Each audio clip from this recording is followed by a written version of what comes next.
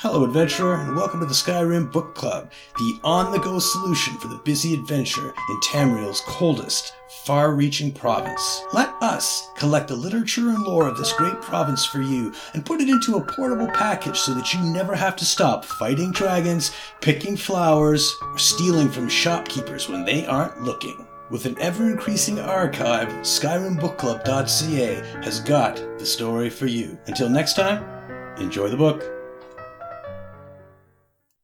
Legend of Vaond by Ilinil Dulari. Stories about the alien ruin Vaond. Deep within those crumbling walls, where memories are set to speak and the dead mingle with the living, waits a treasure unlike any other. Its origins are unknown, but those brave enough to venture into the ruins of Vaond have brought back the words that were spoken to them by those who died long ago.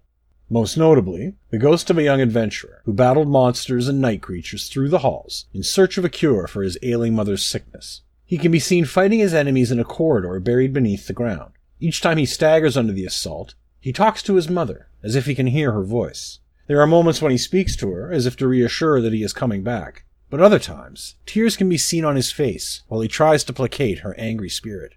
In a different part of the ruin, children can be heard playing among the rocks. A blacksmith's hammer can be heard, but only on nights when the stars hide behind the clouds. Rarer still, during storms, a voice chanting and speaking in an unknown language can be heard just before thunder rumbles through the cracks in the walls. Whatever else Vaond holds, one thing is clear. It gives up neither its dead nor its secrets quietly.